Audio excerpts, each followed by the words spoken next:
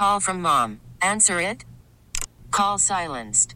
Instacart knows nothing gets between you and the game. That's why they make ordering from your couch easy.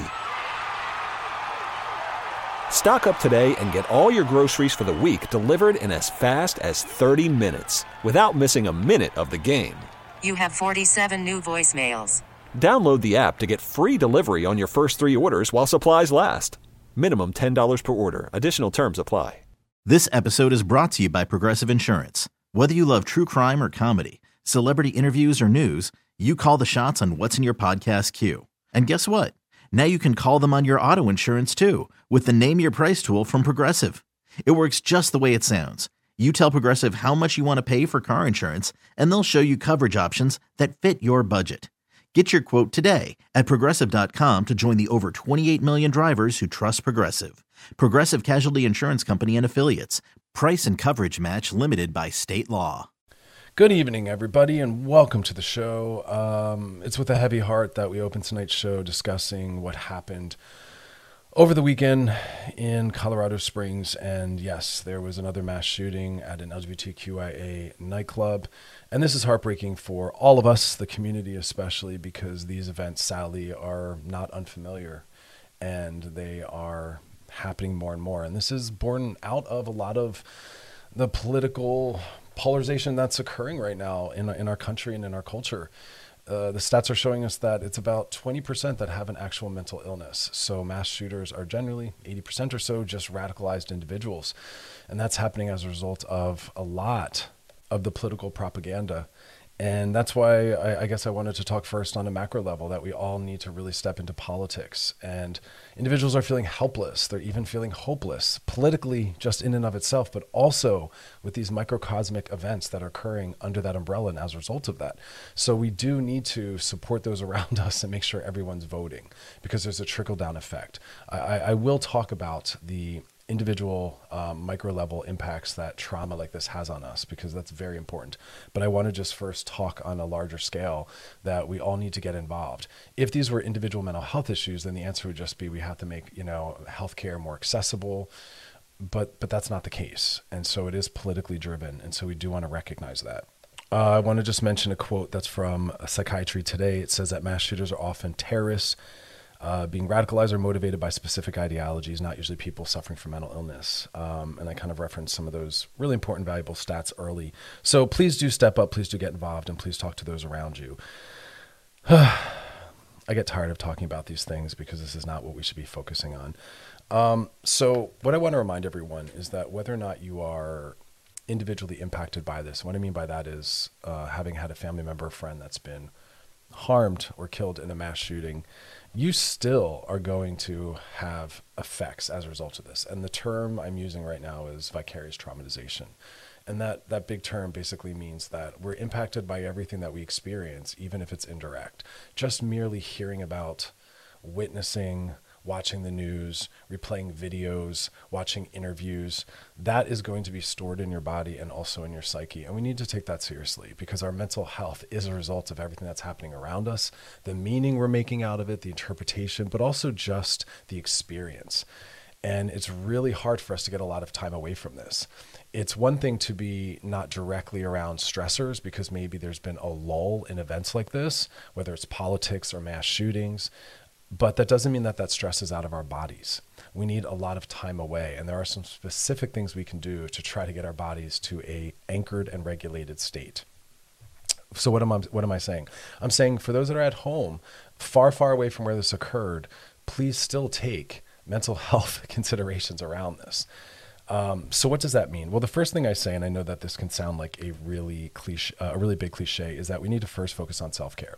Because when difficult or traumatic events are happening in the world or around us, we do need to be making sure that we're taking time away from them and focusing on a little bit of joy, rest, and pleasure. And I know I talk about that all the time on the show, so I don't have to go that deeply into it.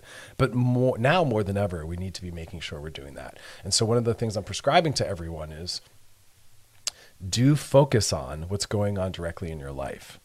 Second piece I want to remind everyone is that we do need to take time away from immersing ourselves in discussions or news reporting on this, because we need to, again, take our bodies out of a constant stress state. So we need time away from that, because stress anxiety and fear are going to be the key outcomes as a result of seeing this. So, of course, it's important to stay informed. I want people to know what's going on around them. But the portrayal and reporting of these things can cause acute or post-traumatic stress symptoms. So we do want to limit and take a break. You should not be spending your entire day viewing or discussing this. And then remember, as a community, that we're all impacted by this. And so we want to pay attention to ours and also the emotional health of those around us. I know after having just seen the reporting of this on the news, I was a little edgy. I was a little snappy. And so I said to myself, all right, that was really intense. And I'm now going to have to be very loving with myself and those around me, because we're all going to have a lot of different emotional reactions, because this is something that the people that I'm close to want to talk about, they want to process. So that circles back to what I said earlier about the self-care and the exposure, where I want to be available and accessible to that. We do want to be able to process, but I also have to give myself some time away. And so I'm not necessarily letting this be a topic that's dominating all of my time, all of my thinking, or all of my conversations. And then that segues into the next piece, which is look out for those around you. I think it's easy for us to get very self-centering. That's the kind word I use versus self-centered, where we get very self-centering and we really only think about how we feel and the impact things are having on us. But again, remember that other individuals might know these individuals, or they might, I don't know, have been in situations where this is something that might have been more or less possible. I don't tend to socialize in these spaces, but for those that do or have actually been to these clubs where these events have occurred, they're going to have a very different experience of that. I am blessed in that I'm many people removed from anyone that was ever involved in these mass shootings, but that's not true for everyone. So we want to be available to those around us that need us. All right, we're going to come back and we're going to talk a little bit more about the mental health impacts of mass shootings and what we can do to take care of ourselves and those we love. So stick around for that. You're listening to Loveline with Dr. Chris on Channel Q and Odyssey. We'll be right back.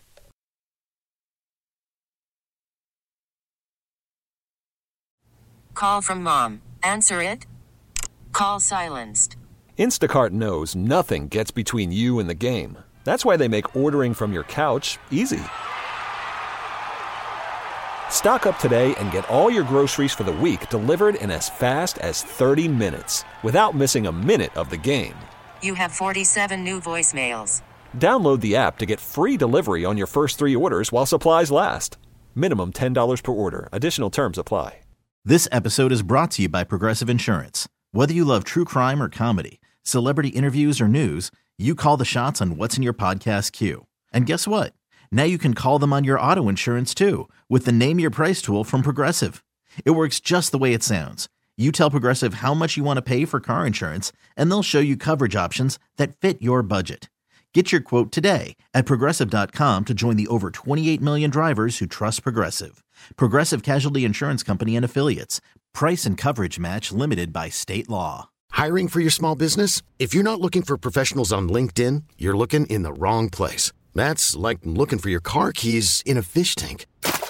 LinkedIn helps you hire professionals you can't find anywhere else, even those who aren't actively searching for a new job but might be open to the perfect role. In a given month, over 70% of LinkedIn users don't even visit other leading job sites. So start looking in the right place. With LinkedIn, you can hire professionals like a professional. Post your free job on linkedin.com/recommend today.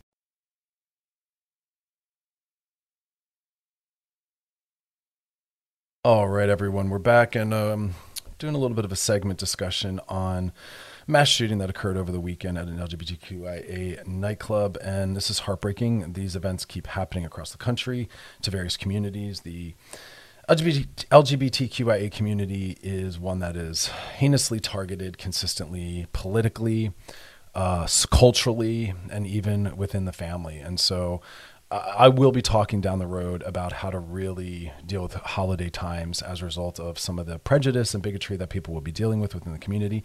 But I wanted to talk specifically about this. So in the earlier segment, I was discussing how mental health plays a small role in the mass shootings. And the stats tell us that only about 20% had mental health issues. Otherwise, it's radicalism and political ideologically driven. And so that's why I want everyone to really take a political stance and get involved in that, in trying to kind of change that tide. Another important stat to share is that about 95% of people exposed to mass shootings experience symptoms, post-traumatic stress in the days after the events. And some of these show up weeks or months afterwards. So I'm telling people to think on a smaller level, think about how this might be impacting you today, think about how it might be impacting you throughout the week. I was sharing a quick story about how I felt it in my body after just watching the news event and how I was feeling a little cranky and I was feeling a little down. So I'm advocating that people check in with themselves and check in with those around them and say like, hey, how you doing? Tough times. Do you want to talk about it? Because sometimes that's what we need to do. We need to connect. We know that those that have access to social support, that reduces the impact and also for many prevents any forms of PTSD. So the sooner we can connect with loved ones, the better it will be for us. To process, to anchor, to not feel alone, it has a holistic effect. Also, I want us to be, like I said, there for others. We're also, though, taking time outside of this. I'm a big fan of us paying attention to the exposure we have to these trigger points. We don't want to be spending our entire day in a stress state because stress, anxiety, and depression are going to be outcomes of sitting within these stories. We internalize them into our bodies and into our psyches. So I'm telling people that whole cliche, we do need some self-care. I want people to carve out time for distraction, fun, joy, pleasure. What else do I want people to think about? Because this is one of those times when we're most stressed where it's really hard for us to take care of ourselves. And that's when we need to just go right to the stats and the facts. Okay, so something else is that hopelessness and powerlessness is something I'm hearing a lot of people talk about. We watch these things happen maybe in our own state or our own city, or also sometimes from across the country. And people are like, I want to get involved. What can I do? Well, there's a lot you can do. And again, like I was saying, we need to get politically involved. We need to dismantle homophobia and transphobia. So there's always those larger structural, institutional changes that are needed, but also on the local level. Write letters to your representatives in support of all the things we can do to kind of resolve this, which is keeping students safe. Like, let's not forget that a lot of mass shootings happen at schools. Getting gun laws passed. Things like that have a beneficial effect because remember, events like this have so many threads woven into it. Access to firearms, like I said, the radical ideology, the homophobia. There's a reason why these specific communities are the ones that are targeted. But I also want to talk about those that don't feel like this is something that's going to kind of dissipate over the course of a couple days or weeks.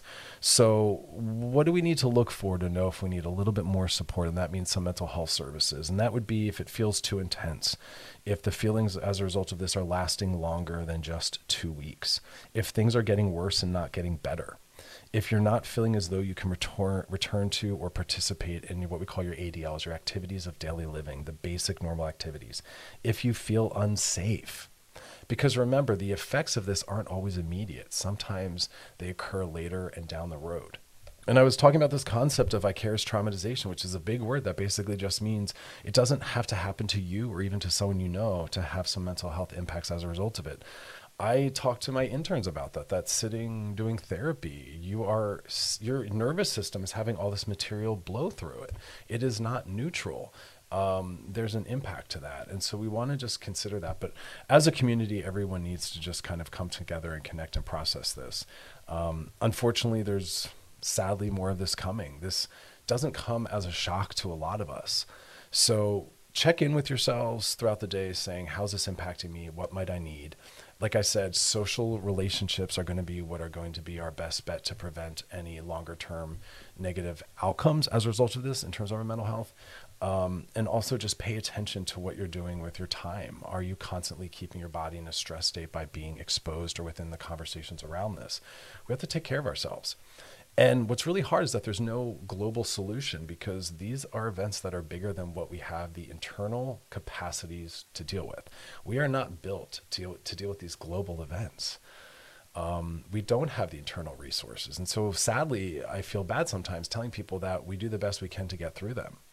Luckily, social relationships tend to be a powerful, powerful preventative and curative factor and also decreases the severity of the impact, but it's not always perfect. And so when these events occur, I feel so bad for everyone because there isn't this one global magic cure that I can offer.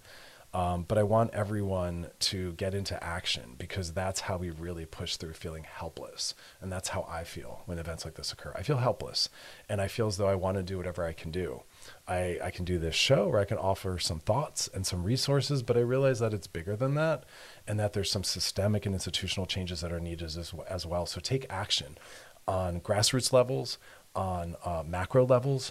It doesn't matter, but do something. And that's why I'm a fan when I see people writing letters, running for office, voting, boycotting, protesting, using your social media to put a spotlight on this, using your social media to educate, to offer resources, because we need to feel like we can be a part of that change. Otherwise, that helplessness persists, and that's really toxic for our mental health. So we're all in this together, y'all. Sadly, there'll be more of this coming down the road, but I will try to check back in on this so that we don't feel alone. So do stay close, do stay connected, and check in on those around you. And my heart goes out to those that are directly and indirectly impacted by this. So we're going to come back and we're going to switch gears a little bit. I do that with respect. Of course, we won't be doing any DMs tonight, but they'll be back in the rest of the shows. But if you have a DM for us or a question, drop it in the DMs on our Loveline IG page. Past episodes of the show over at wearechannelq.com. Otherwise, y'all, stick around. We'll be back. You're listening to Loveline with Dr. Chris on Channel Q and Odyssey. Got a great show planned for you. I love when we can talk about some interesting topics. Things are a little bit off the beaten path. This one I thought was fascinating. Just to kind of ground the topic, we're talking about some unexpected, strange, creative, diverse, maybe even taboo things that historically we kind of shame, pathologize, or stigmatize, but they actually might be good for you and your relationship. I love stuff like this, kind of flips normality on its head. And as I say all the time, a lot of health lives outside the lines of normality. Normality is all about regulating, assimilation, conformity, and sometimes the beauty exists outside of that. So just to ground it all, relationality is what it's all about. Our brains, our nervous systems, our psyches, everything is relationally driven.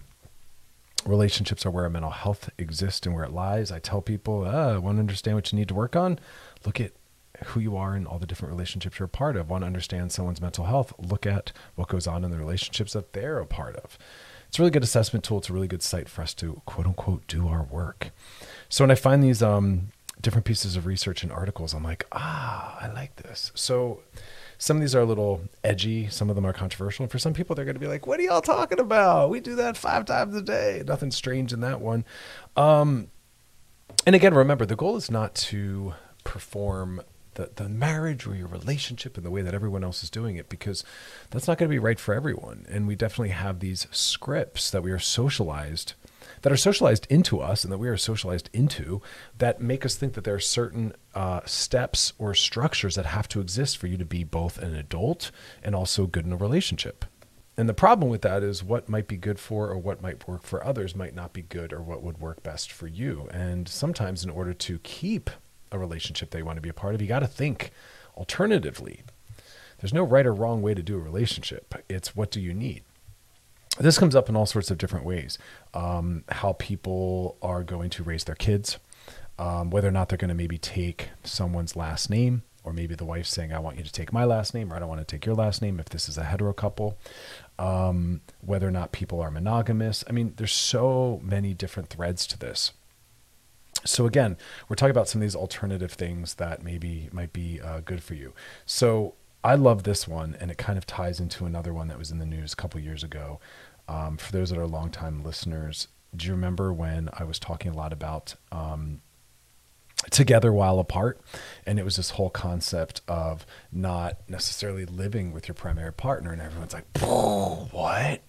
Well, you married or in a long-term committed relationship and you don't live together? Yeah.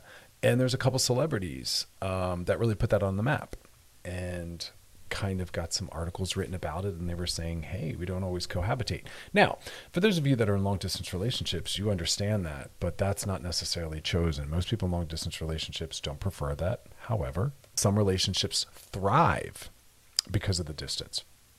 And that becomes the complicating factor. I remind people when they say maybe something like, oh, I get along really well with this friend of mine, and I wonder if we were to date or be in a romantic relationship. Well, of course, that would be better. And I say, no, not necessarily. Just because something works long distance, or just because a friendship works, it might be because of the structure and the label that in fact allow it to exist or be good. When you change that, and we don't necessarily know then what we get.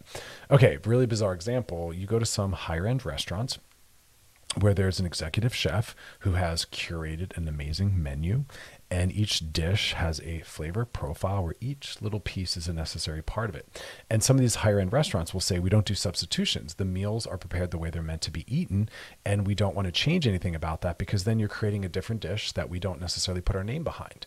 And we're just not open to that. And so you're coming here to taste the chef's creations. All of that to say that sometimes there's a specific recipe and it needs to be followed to the T for things to be what they are. And when we change some of those flavors or some of the ingredients or the amounts, you change the entire meal. Baking is one of the most profound examples of that, because with baking, it really is about the measurements. And you do a measurement wrong and something will come out cakier or fudgier or drier or more moist. And so you do have to follow it specifically. That can happen in human relationships where it works because we don't live together. It works because you live across the country and we only see each other sometimes. It works because we're friends only and there's no more expectations. You change the ingredients and now you want to live with me, or you want to live closer, or you want us to date or have sex or be romantic. We don't know what then is created. We don't know what the outcome is. And it's not necessarily going to be delicious as delicious as what was tasting. So all that to say, changing the structure isn't always helpful. And this one is about sleeping in separate beds or not even necessarily cohabitating. I think it's an interesting concept because a lot of issues that some individuals fight about are the small nuanced things that don't exist if you're not necessarily living together. And that can also happen with sleeping in separate beds. Sometimes someone goes to bed later and maybe is woken up by the person that comes into bed later. Right, the person that goes to bed first. Sometimes someone someone's maybe highly active in bed, moves around a lot, wakes the other person up, temperature issues, snoring. And some people don't think about the fact that maybe we're not meant to share a bedroom, or maybe we're not meant to sleep in the same bed. And a lot of people, they can't consider such an idea, or they weren't even aware that that was possible because they're falling in line with what everyone else has done or what they've been told they're supposed to do. And they're like, well, of course we share a bed. Not necessarily. So we're going to come back and talk more about that, along with a bunch of other things that maybe are a little controversial, punchy, or a little too diverse for us that might be good for us. Talking about that and then some DMs. So stick around. You're listening to Love Line with Dr. Chris. All right, Sean, we are back, and now it's time to slide into those DMs. All right, y'all, we're back, and we're talking about one of my favorite things, creative, diverse ways of living. Basically, we're talking about some lesser known, lesser recognized, or lesser supported ways that you can kind of move through the world, but also run your relationships. So some celebrities a couple years back put on the map this idea of together while apart, which means, yeah, babe, we're together. Maybe we're married. Maybe we got kids, but we don't necessarily share a home. What? I know. You get to choose what works for you, and we should do what works for us, not what we think we have to do. Some couples are made miserable by cohabitating. You don't have to. There are some people, I'm not going to give them a shout out, but there's a couple people in my industry that have realized that, and they don't live with their primary partner.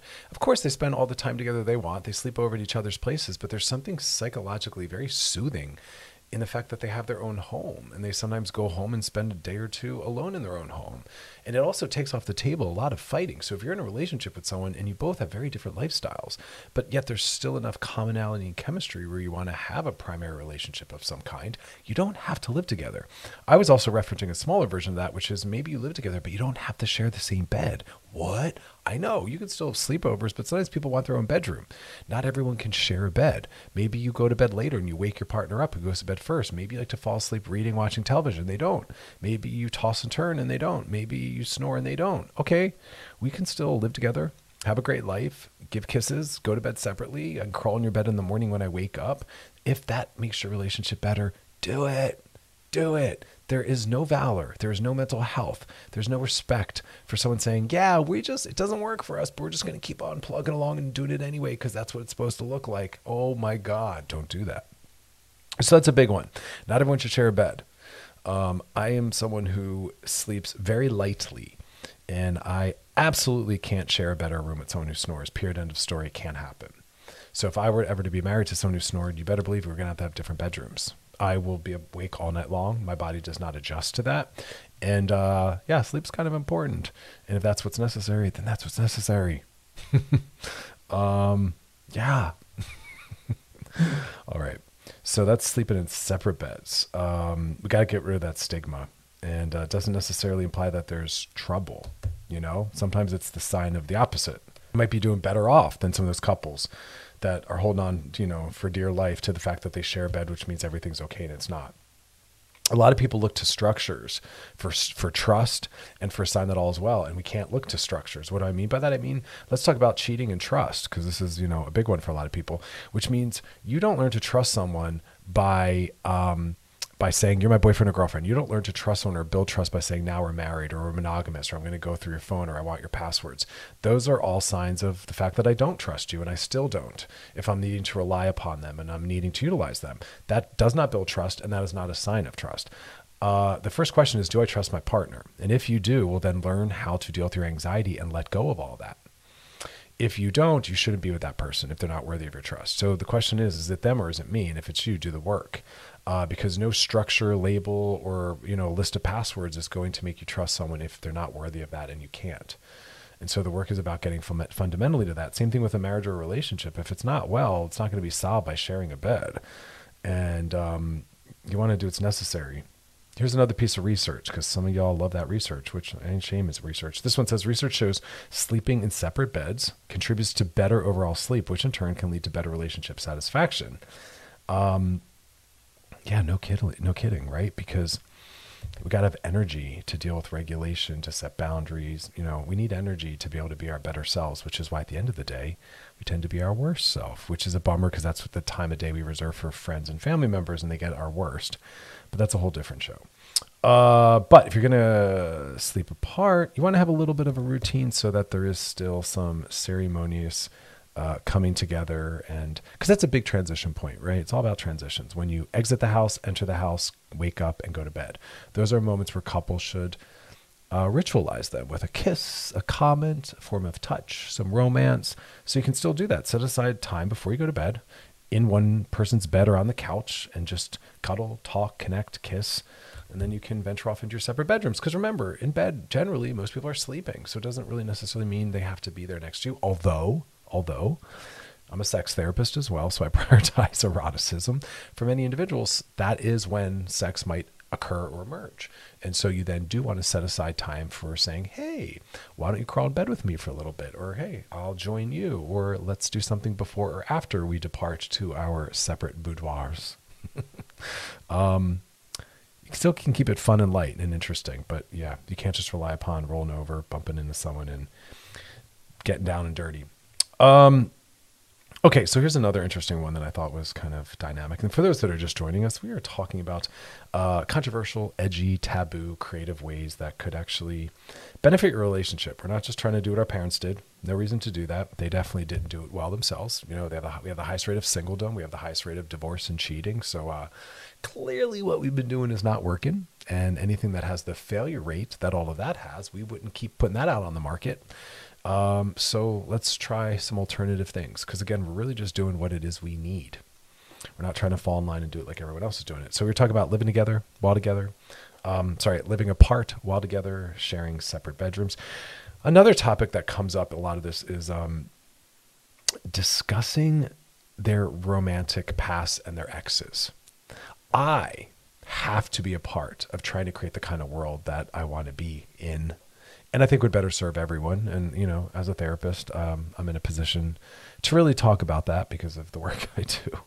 And one of the things is I wish we were better able to manage our jealousy and our anxiety, and that we were living more in reality. And when you enter someone's life, you're entering their life already in motion. Life has been lived. Your partner will have had sex with others. They will have dated others. They shouldn't be made to feel bad about that. The person they had been with historically shouldn't be made to feel bad about that. And you shouldn't be thinking in those terms. Your partner has been with other people, dated them, maybe married them, had sex with them, and you get to decide the relationship you're going to have with that.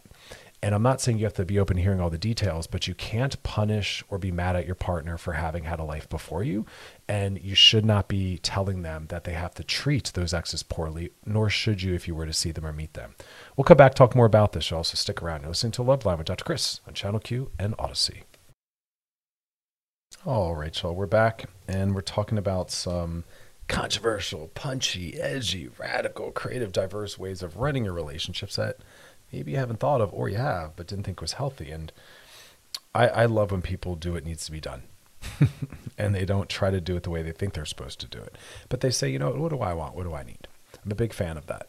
tailor making things. And that's why I'm a big fan of people that are like, no one's taking anyone's last name when we get married, or the husband can take the wives, or all sorts of diverse things. Do what needs to be done. We were talking earlier in the show about being together, but not cohabitating, maybe sharing, not sharing bedrooms or a bed. And for those who want to check it out, you can go back and go to wearechannelq.com. You can check out past episodes of the show. And while you're doing all that fancy legwork, you can also put some questions or topics you want hit or covered or answered in the DMs on our Loveline IG page. But I'm all about creativity and diversity, but more importantly, again, I'm all about people choosing what they need. So we're talking about our relationship to, this might get a little clunky, our relationship to our partner's past relationships. Understanding that we enter people's lives while they're already in motion, and we can't nor should we make people feel bad for having lived a life before they met us.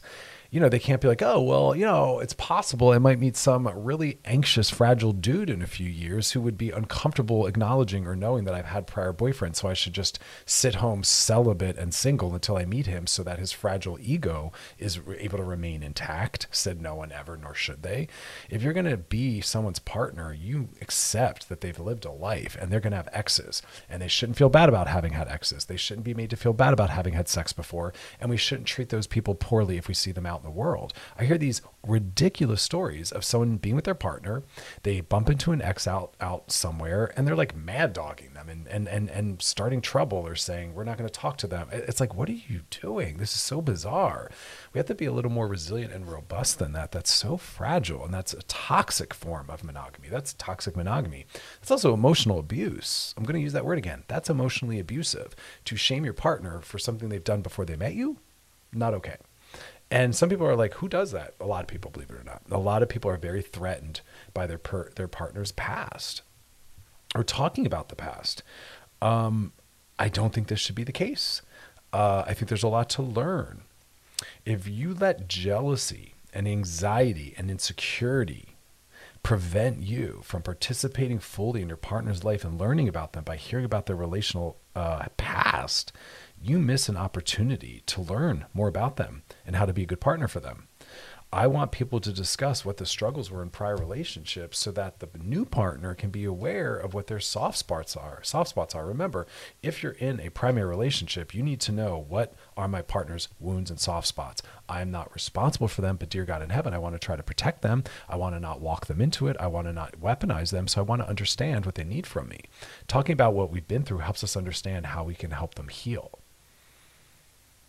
Our relational pasts are a vital piece of learning about us, who we are, why we are the way we are, who we want to be.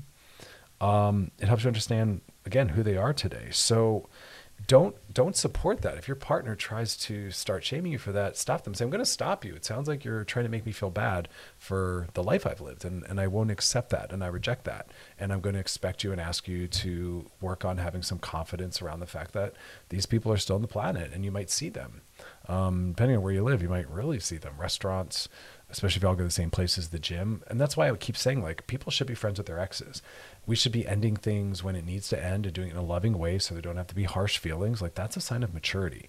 I said this before, I'll say it again. If all of your exes, let me say it differently, if all of your relationships have ended where one of you or both of you are treating each other horribly and you couldn't even stand the sight of each other, you're doing relationships wrong. We shouldn't be mad or angry when relationships end, and we should leave them lovingly.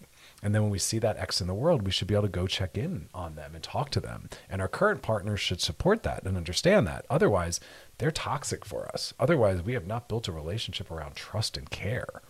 That's mandatory. That's such a primary expectation. We have a lot of work to do around these insecurities and these jealousies, truly. We have to accept that our partners will find other people attractive in the world. We have to understand that our partners have lived a life before they met us. We have to understand that our partner's needs matter as much as ours. We're not good relationally. We don't need to learn how to be single. We need to learn how to be more relational. Singledom's easy. You're not getting triggered. Stuff's not getting brought up. Being in a relationship is really hard. It shows you where your work is. We have to become better. When we're in a relationship, that person's in our care. We have to take that seriously. We don't.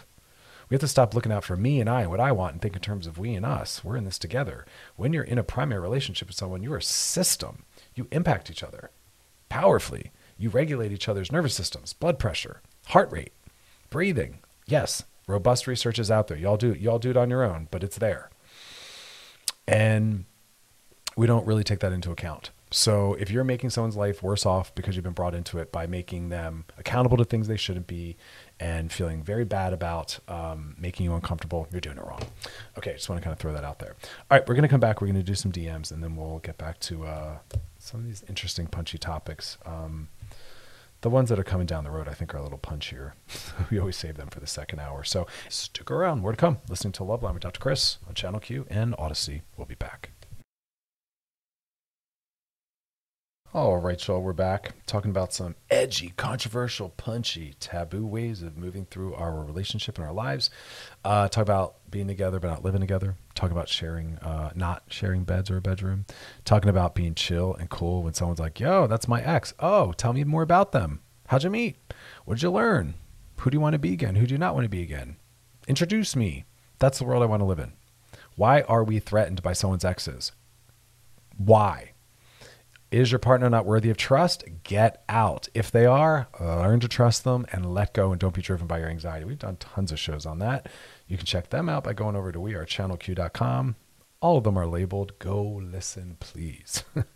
Okay, so here's another taboo. This one, some people are going to roll their eyes because when I talk about this in my sessions with my patients, sometimes I'm trying to push their level of maturity. Therapy should be developmental. We should be growing and learning, expanding. It's not about just listening. Some people think therapy is just ventilation. I'm just going to vomit all over my therapist, and then that's the work. That's the transformation. Dear God in heaven, no, that's actually not transformative. Yes, it's important to have someone bear witness to what you're going through. There are neural connections that are involved in that. There's a lot of healing. Yes. I'm not putting that down. Supportive therapy is important. However, good therapy is developmental, where you're challenging yourself, you're learning, you're growing, you're transformed. You are thinking about your thinking. You are taking control of your thinking. You're taking control of your emotions. You're taking control of your behavior. So you're feeling differently, you're thinking differently, you're acting differently. That is the work. So I'll say things to clients like, your partner has eyeballs. They're going to be oriented towards other attractive things in the world. What? I know we can't be threatened by everything in the world. I'm not saying that we should let our partner be inappropriate or do something inappropriate in front of us or around us. But again, we have to move away from these toxic forms of monogamy and relationality where we want ownership and we want to be the only thing our partner acknowledges or desires. It doesn't work like that. Our partners are going to have sex with themselves. Our partners are going to look at pornography. Our partners have had sex before we entered the picture. These are things we have to work on understanding and being okay with. Which takes us to the next point. Masturbation. I love this one. Not only because I think masturbation is awesome and it's important for our bodies. In fact, there are lower rates of cancers based on the amount of times you ejaculate and orgasm. So that is healthy for you. I do not support taking the month off of November. Some people call it No Nut November, and they say, we're not going to masturbate. We're going to be all about retention. The research shows the opposite, that it's actually better for you to be masturbating. And in fact, masturbation is how we feel autonomous. It helps us understand. It's the most porn and masturbation is the most feminist thing on the planet because it helps women understand that my sexuality is not under the ownership of a man. A man does not own my sexuality. A man does not own my pleasure. I can have sex and I can have pleasure without the need of a man or a partner or even a female partner. That's why it's feminist. It is autonomous. There is no hierarchy. There is no patriarchy. You are an autonomous being, and then you choose sex with others in partnership. Also, like I said, masturbation and ejaculation is good for your body. It is good for you psychologically. It is a form of self-soothing. If you have a hard day, eat some ice cream, read a book, nap, or masturbate, have sex. Those are healthy forms of coping. It is good to use sex as self-care. But masturbation is under your control and your control only. A partner only gets to weigh in on partnered sexuality if you're in a monogamous relationship. The deal you make in monogamy is I won't have sex with other partners. People make their own definitions. You all get to decide on your own, but no one gets to tell you what you do solo. Just like I say all the time, when you're by yourself, no one gets to tell you what kind of music you're listening to as a grown-ass adult. Just like when you're by yourself, no one gets to tell you what kind of food you're eating, what television shows you're watching, or what games you're playing. You don't get to tell a partner when they're by themselves what they're doing with themselves sexually. You have a right to say to your partner, if they're weighing in on your masturbation or porn use, I'm going to back you off and stop you. That is for me. I, as an adult, whether married or not, get to have privacy. I get to have boundaries. And that is about me and myself. It's solo sexuality. If your partner wants to talk about the sex they're having or not having with you as a couple, awesome. But what I do with myself is up to me. And if your partner's healthy and mature enough, you can share with them what you're looking at in terms of porn. You can share with them maybe what your masturbation habits are. But sometimes you're not with a healthy partner and it isn't safe to do that. And then you should say, let's work on being healthy enough to discuss those things. I don't jump right into that with couples. I establish safety first. You have to have a safe, high-functioning, healthy emotional relationship before I ever support or recommend talking to your partner about what goes on in your head and what goes on the porn you like or in your masturbation habits. We work on getting there. But that's all your business. And we sometimes think that we get to control that and we get to shame our partner for looking at porn and masturbating. No, you don't. That's none of your business. Just like you don't get to decide what music they're listening to when they're by themselves or what TV shows they're watching or what books they're reading or what games they're playing. You don't get to decide that for them. Even in a marriage, you are still an autonomous adult. And this is one of the ways we assert that. Porn is healthy. So is masturbation. It is feminist as hell. And it's an important part of our mental health. And so I advocate for that. It just because you're masturbating while in a partnership doesn't mean you don't enjoy sex with your partner. It doesn't mean you don't love them. That doesn't mean there's something wrong.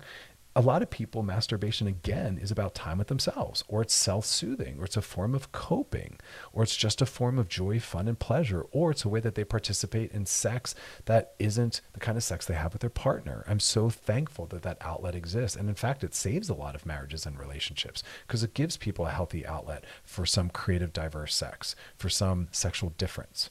All right, we're going to come back, talk more about this, y'all. So don't go anywhere. You're listening to Love Line with Dr. Chris. Channel Q and Odyssey. Stick around, y'all, because we'll be right back.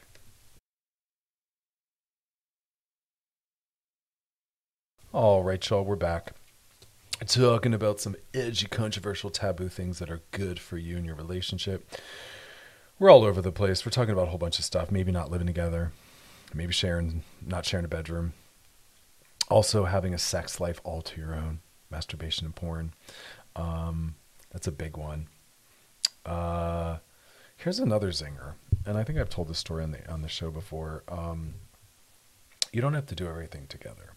And that was, really big, where I had this idea that once you're in a relationship with someone romantically or married, that everything's done together, and if not, something's wrong. But sometimes we're with people that don't enjoy everything we enjoy. Maybe you like camping, your partner doesn't, and you're like, all right, well, I'll go on my own, or I'll go with a friend. Or maybe you're into sports and your partner isn't, or a certain type of music, and you're like, cool, I'll go alone, or I'll go with someone else. Awesome. Be in healthy relationships where your partners support you in doing things that make you feel good and make you happy. And they're like, great, babe, have fun. I'll see you when you get back. That's what we're looking for. I think I told this on the air, but when I was a kid, it was kind of shocking. That's why it stuck with me. We were in Europe on a family vacation, and one of the families that we were spending time with, they were talking about what their plans were for the next couple of days. And the husband was saying how tomorrow was his day to himself. And I was like, oh, that's so fascinating. I think we were in Italy. And he was going to be taking the next day to himself. And I was like, wow, what a beautiful reminder that it's okay to have some solo time out in the world, to symbolically just be this autonomous being where you're on your own, having your own experience. There's nothing wrong with that. I want to advocate for the ability to do that. I want us to be in healthy enough relationships where no one's made to feel bad or insecure around that, and that we support ideas like that. I want people to take some vacations on their own. I always tell people it's important that all of our identities are engaged. Let's say you're married with kids, have family time where the whole family's together, have just couples time where it's just the 2 or 3 of you, depending on how many people are in your primary partnership, have friend time where it's just you and friends and your partner's not there, have solo time where it's you alone, have time alone with your family members. You get to have all of that. Just because you're married or in a relationship doesn't mean that partner has to be there when you're with your friends, when you're with your family. It is okay to do things more autonomously. That isn't a sign of something being bad or wrong. In fact, it's often a sign of things going well, because we have a solid foundation and we're not threatened by that. And we support each other's own individual journeys while also having a shared partnered journey. That's okay. You don't have to know all your partner's friends. In fact, that's how I run my relationships. I tend to do things with my partner, but then when I'm with my friends, I want to be alone with them so I can have deep, intimate conversations and experiences together. I don't tend to bring everyone together. My friends don't all even know each other. I spend different amounts of time with different people because I like deep, intimate connections. So I tend to do things one-on-one. I'm with this friend on Tuesday. I'm maybe with that friend on Thursday, with my partner on Friday. That is how I feel best. And so I want to offer that to people as well. It's okay to ask for, hey, honey, I'm going to go spend the day alone tomorrow. Or I wanted to take a camping trip solo this weekend. Or I wanted to go just see my mom for lunch alone, or whatever it is. Let's make that a norm. In fact, it's important for us to have experiences of our own, to come back and sometimes share. There can be a flatness when we're doing everything together. Just like I say, couples need to go have new, novel experiences together that are outside their patterns and habits and normal structures so they can witness different elements of each other. And there's something very bonding and new experiences. We also want to do that on our own and be able to come back and share that. And right now, with a lot of people working from home, some of us are never given time away, and we start to lose our individual selves. And then we sometimes dramatize it, thinking we need to move out or get divorced or get separated. And it's like, no, we don't necessarily always need to go that far. You just need to symbolically have that in place by spending some time alone on your own. It doesn't need to be that dramatic. Another big one is, and I always challenge this as well, is when they say, never go to bed angry. No, go to bed angry, because I'd rather you go to bed angry and sleep on it, which means regulate while sleeping and wake up feeling maybe more grounded than staying up late when we're tired and angry. And when we're hyper emotional, we are not in our executive functioning, so we are not thinking clearly. And sometimes people will battle it out with no resolve, having said or done things that they can't take back. I'd rather you go to bed, wake up refreshed, and then try to tackle it from a different perspective and from a time when you have a little bit more energy. Energy is a big one. When you're tired, you shouldn't be stepping into any meaningful decision-making or any high conflict or difficult relationships or experiences, because you're tired. At the end of the day is the worst time to try to have these conversations. We are depleted. Our energy is gone by the end of the day. That shouldn't be when we have difficult conversations, when we're tired. Advocate for that, honey. We can't keep having these very high conflict, important conversations at 10 o'clock at night after we've both had a long day. We are not at our best. It is harder to regulate ourselves and to stay loving and calm and in our executive functioning when we are tired. We should actually have these in the morning or on the weekend. Most of these issues don't need to be resolved right now. We need to be able to shelve them and come back to them, because what needs to mean more is our relationship, not this issue and just hammering it out to get it hammered out. We have to learn how to shelve things because we're on vacation, because now's not the time. We have to learn how to wait until we are face to face. We do not have important high conflict conversations over the phone or text unless you literally have to. And we do it when we are calm and grounded. We don't have conversations when we are dysregulated and upset. We go self-regulate or we co-regulate each other. And when we're at a zero, then we start. So again, the rules are we never have conversations unless we're starting at a zero. We do not have conversations when we are exhausted and tired at the end of the day. And we don't have conversations when we can't be together face to face. That's called psychological flexibility and adaptability. We don't have to hammer it out now because we're upset about something. We learn how to wait. We come back to it. That's important. So go to bed angry sometimes, saying, honey, we'll feel better and be better able to talk about this tomorrow, et cetera, et cetera, et cetera. That's a big one. That's a big one because everyone always says the opposite. Is there anything else I want to say that, research, there's no evidence that breaking this is harmful to relationship and it can be argued that ignoring it can be beneficial. Yeah, I'm just looking through some of the research. Going to bed angry gives you time to process feelings, maybe get some more sleep, come back with a fresh perspective. Yeah, see, it's all there. All right, we're going to come back. We'll finish up this, and then we're going to do some DMs. So if you got a question for us, topic you want us to hit, something you want us to circle back or drop deep into, put it in the DMs on our Loveline IG page. Otherwise, y'all stick around. Don't go anywhere. We'll be back listening to Loveline with Dr. Chris on Channel Q and Odyssey. Selling a little or a lot?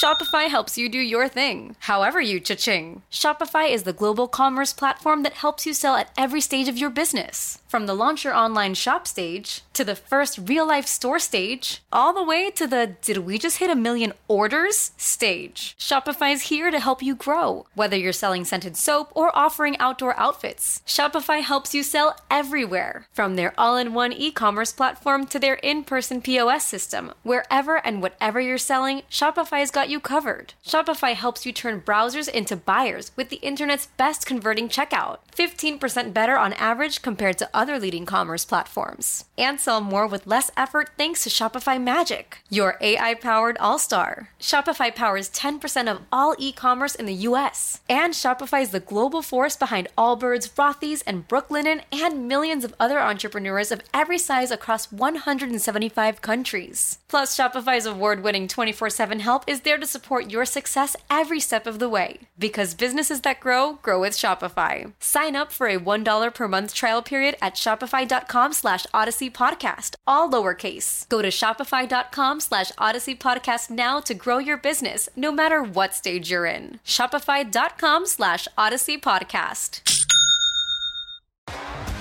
T-Mobile has invested billions to light up America's largest 5G network, from big cities to small towns, including right here in yours. And great coverage is just the beginning. Right now, families and small businesses can save up to 20% versus AT&T and Verizon when they switch. Visit your local T-Mobile store today.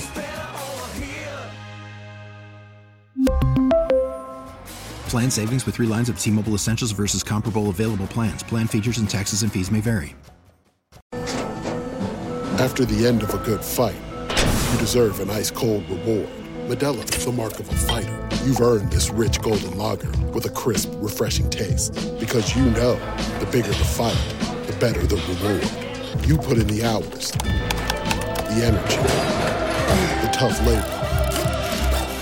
You are a fighter, and Modelo is your reward. Modelo, the mark of a fighter. Drink responsibly. Beer imported by Crown Imports, Chicago, Illinois. Oh, Rachel, we're back and we're just finishing up our discussion of new, novel, taboo, and interesting, controversial ways of moving through the world. Because just because everyone else is doing it a certain way doesn't mean that's the right way or the right way for us. And we get hung up on that. We think that we have to go through this certain path, that in order to be an adult or really have a loving, loyal relationship, that we need to get married and have kids and live together and share a bedroom and never be apart. And none of these things are true. That's just what's been normalized. We're allowed to step outside of that. And we're talking about all of the different ways we can do that. Another big one, drum roll, one of the bigger ones that causes a lot of issues, talking openly and honestly about money. Oh yeah. Got to have important ones. You want to have honest ones. We have to be able to talk about money. And there's so much woven into that. Our self-worth, we've been taught, is tied into how much money we have or make. Our possibility of being someone's partner, especially if you're male identified.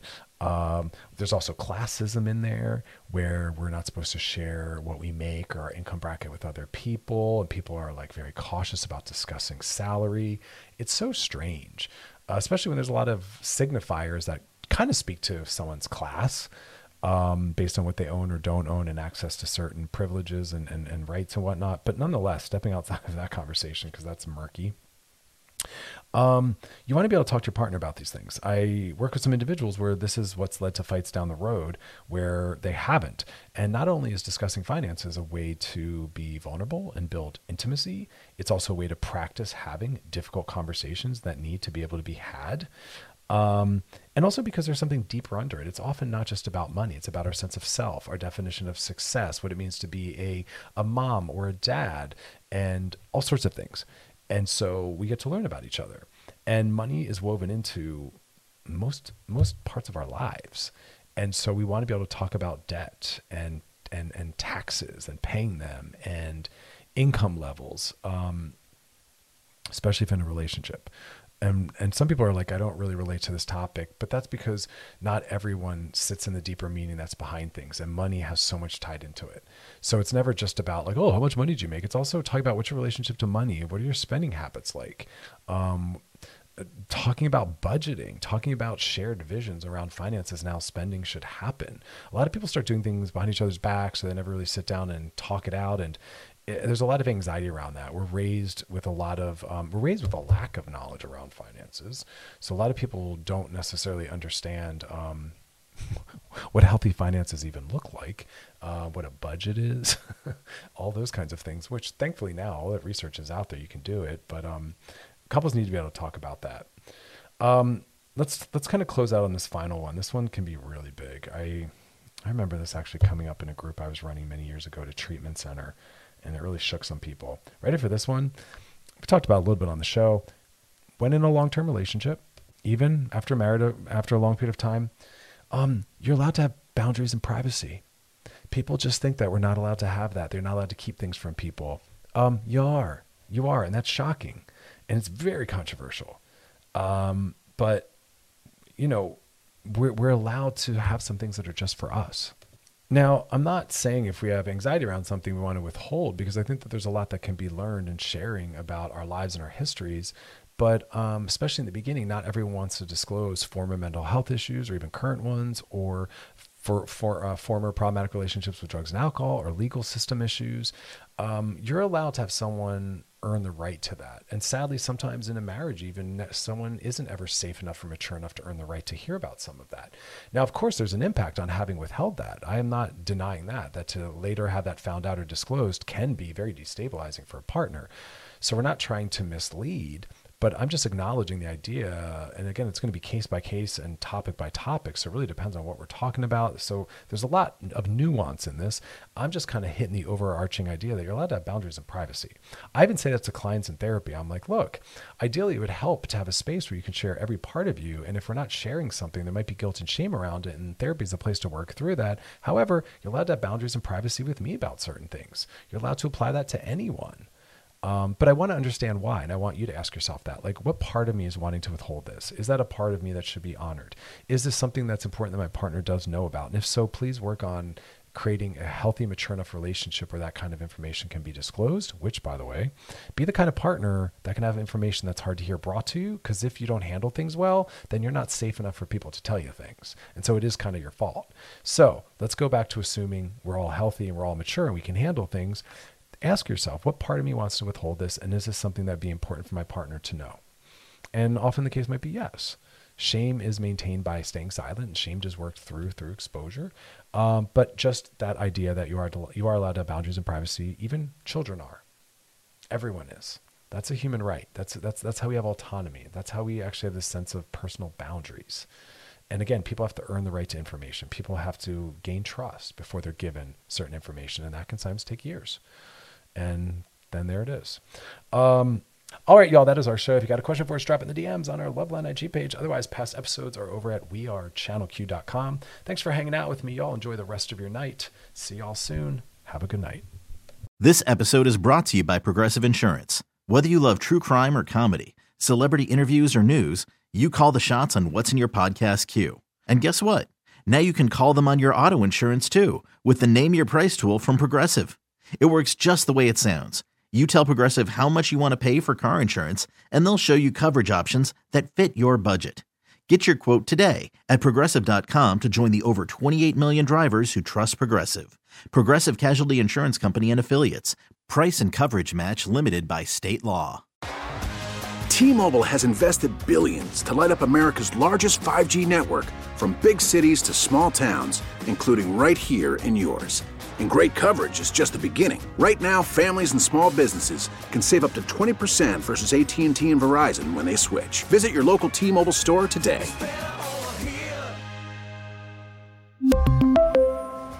Plan savings with 3 lines of T-Mobile Essentials versus comparable available plans. Plan features and taxes and fees may vary. Odyssey is giving you a chance to win a trip to London to see Taylor Swift at the Eras Tour. It's Tay in the UK. Hey, it's Taylor. Just download the free Odyssey app, log in and listen to a participating station for a minimum of 60 minutes to get your daily entry. And you could win a chance to fly off to London with 3 friends and see Taylor. I can't wait to see you at the Eras Tour in London. For more, go to odyssey.com/Taylor. Tay in the UK. It's on the Odyssey app. Thanks to Republic Records. This is a national contest.